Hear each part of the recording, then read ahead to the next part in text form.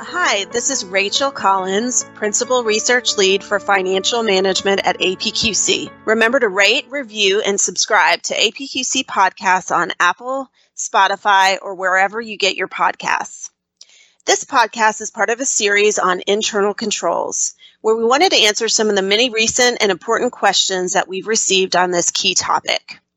I'm pleased to be joined by Chris Doxey, an author, speaker, and management consultant who is passionate about improving financial processes.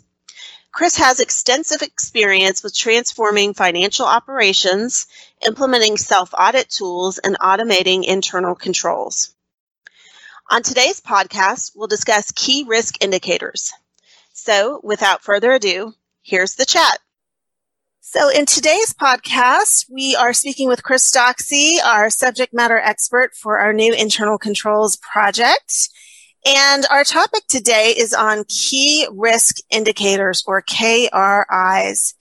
And my first question for you, Chris, is what are key risk indicators and why are these so important? Yeah, so KRIs really help you identify what is going on in your company. And they provide insight into risk tolerance levels. They provide insights into risk trends. And, if we look at the four types of risks, it starts with strategic, compliance and regulatory, financial and operational. But I think that what a lot of, companies do is they say, all right, we've got risk indicators, but we maybe need to really pay attention to not only risk, but performance. And some people say, well, I've got, again, those KRIs. I don't need to worry about key risk or key performance indicators, KPIs. And, the two really go hand in hand. And what a risk indicator will tell you is if something is happening in security, if there's been a break-in, if somebody's trying to hack into your network. Another indicator could be even on the employee level, if there's a great deal of turnover, employee satisfaction surveys, even customer satisfaction surveys, dips in performance. If someone is all of a sudden, really, declining in the performance, could be a person within a department or an entire department. And what we want to look at, too, are comparing any changes in KPIs. And that might indicate some compliance issues, some control issues, potential for theft, potential for fraud. And, again, when I think about KRIs, I think about, okay, if cost is increasing significantly, that's really going to make us worry about financial risk. Why is a process going up? So I think if you have your key performance indicators, like a transaction cost, and you've got a pretty good baseline, you know what a transaction should cost, and all of a sudden it's way out of whack, there's an understanding that maybe there's something going on from a system process, maybe even a security perspective that needs to be investigated. So the two, having your risk indicator and having your performance indicator, and then doing some analytics around those and not doing things in a vacuum where you're looking at trends. So it could be a blip where all of a sudden, my example of costs going a little high, it could be, well, maybe because everybody's working from home, maybe we haven't made, any sorts of changes that need to happen. Could be something should be automated, that sort of thing.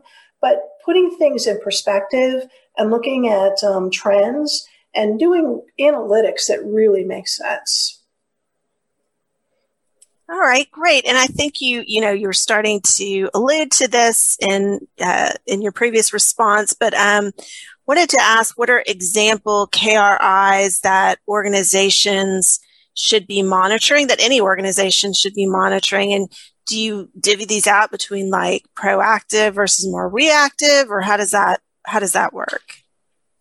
Yeah, and it's all about the analytics and the reporting and having the predictability of when those reports are going to go out. Some organizations have automated internal controls, so they're getting those alerts on a regular basis. Someone's looking at segregation of duties issue, and that could highlight risk.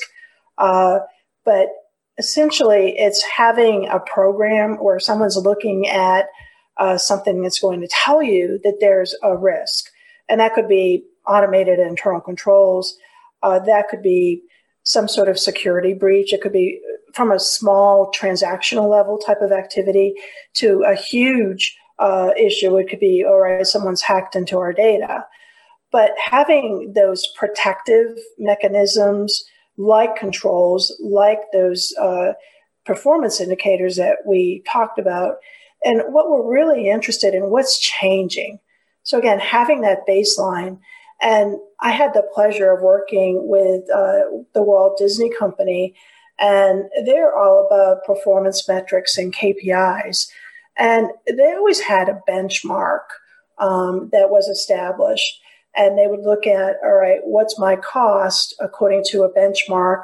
And what does the cost look like from month to month, quarter to quarter, as well as the previous year? And I love that approach because that fits right into what we're talking about with KRIs, because we want to look at, okay, what's changed?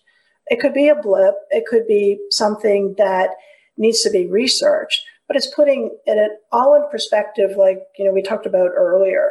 And an example is, if you don't have anything to measure against, if you don't understand risk, if you're not including risk mitigation with your internal controls program, you won't get very far. It's going to be reactionary. And to really be in that proactive mode that you mentioned, it's key to understand what is really happening in your business today. And you could be focusing on KRIs for specific process areas, as well as rolling those all up to the corporate level, which is what Walt Disney did. And they were very, very good at reacting to process changes that needed to be in place, as well as any potential for fraud. Okay, great. And just to kind of conclude this discussion, is there any advice or lessons learned that you would offer to organizations out there in terms of improving their practices related to key risk indicators? I would say wherever you can get the data and the analytics from systems, rather than doing things on spreadsheets. I think we depend upon spreadsheets so much for everything, not only in finance, but in our companies and within operations. But if we really embed key risk indicators into risk management, which again is a key foundation of any internal controls program. And I would say, number one, if we can automate and be predictive about the reporting frequency that we're doing. And when we report out KRIs, we don't just say, okay, here they are, have a nice day. We really need to take a look at what are our action plans to address these. Is it something that, again, we need to react to very quickly? Do we need to get, all hands on deck to get the problem resolved? Or is it not even a problem? Could it just be an indicator? And I think having accountability for KRIs and ensuring that anything that needs to be done quickly is escalated. So again, automation, predictability, and how often you're going to be doing the reporting, who you report to, not crying wolf if you think there's a problem, really doing your homework. And then I would say the third component is ensure that any sort of risk indicator reporting process is embedded with internal controls and is included in your overall risk management process. Great. Thanks so much, Chris, for your insights on this important topic. Okay, thank you. This is Rachel Collins. Thanks for joining us for this APQC podcast. We encourage you to check out Chris Doxey's books, The New Accounts Payable Toolkit, The Controller's Toolkit, the Internal Controls Toolkit, and the Fast Close Toolkit. For more insights, please visit apqc.org to see our new research collection on new developments in internal controls. Thanks again, and have a great rest of your day.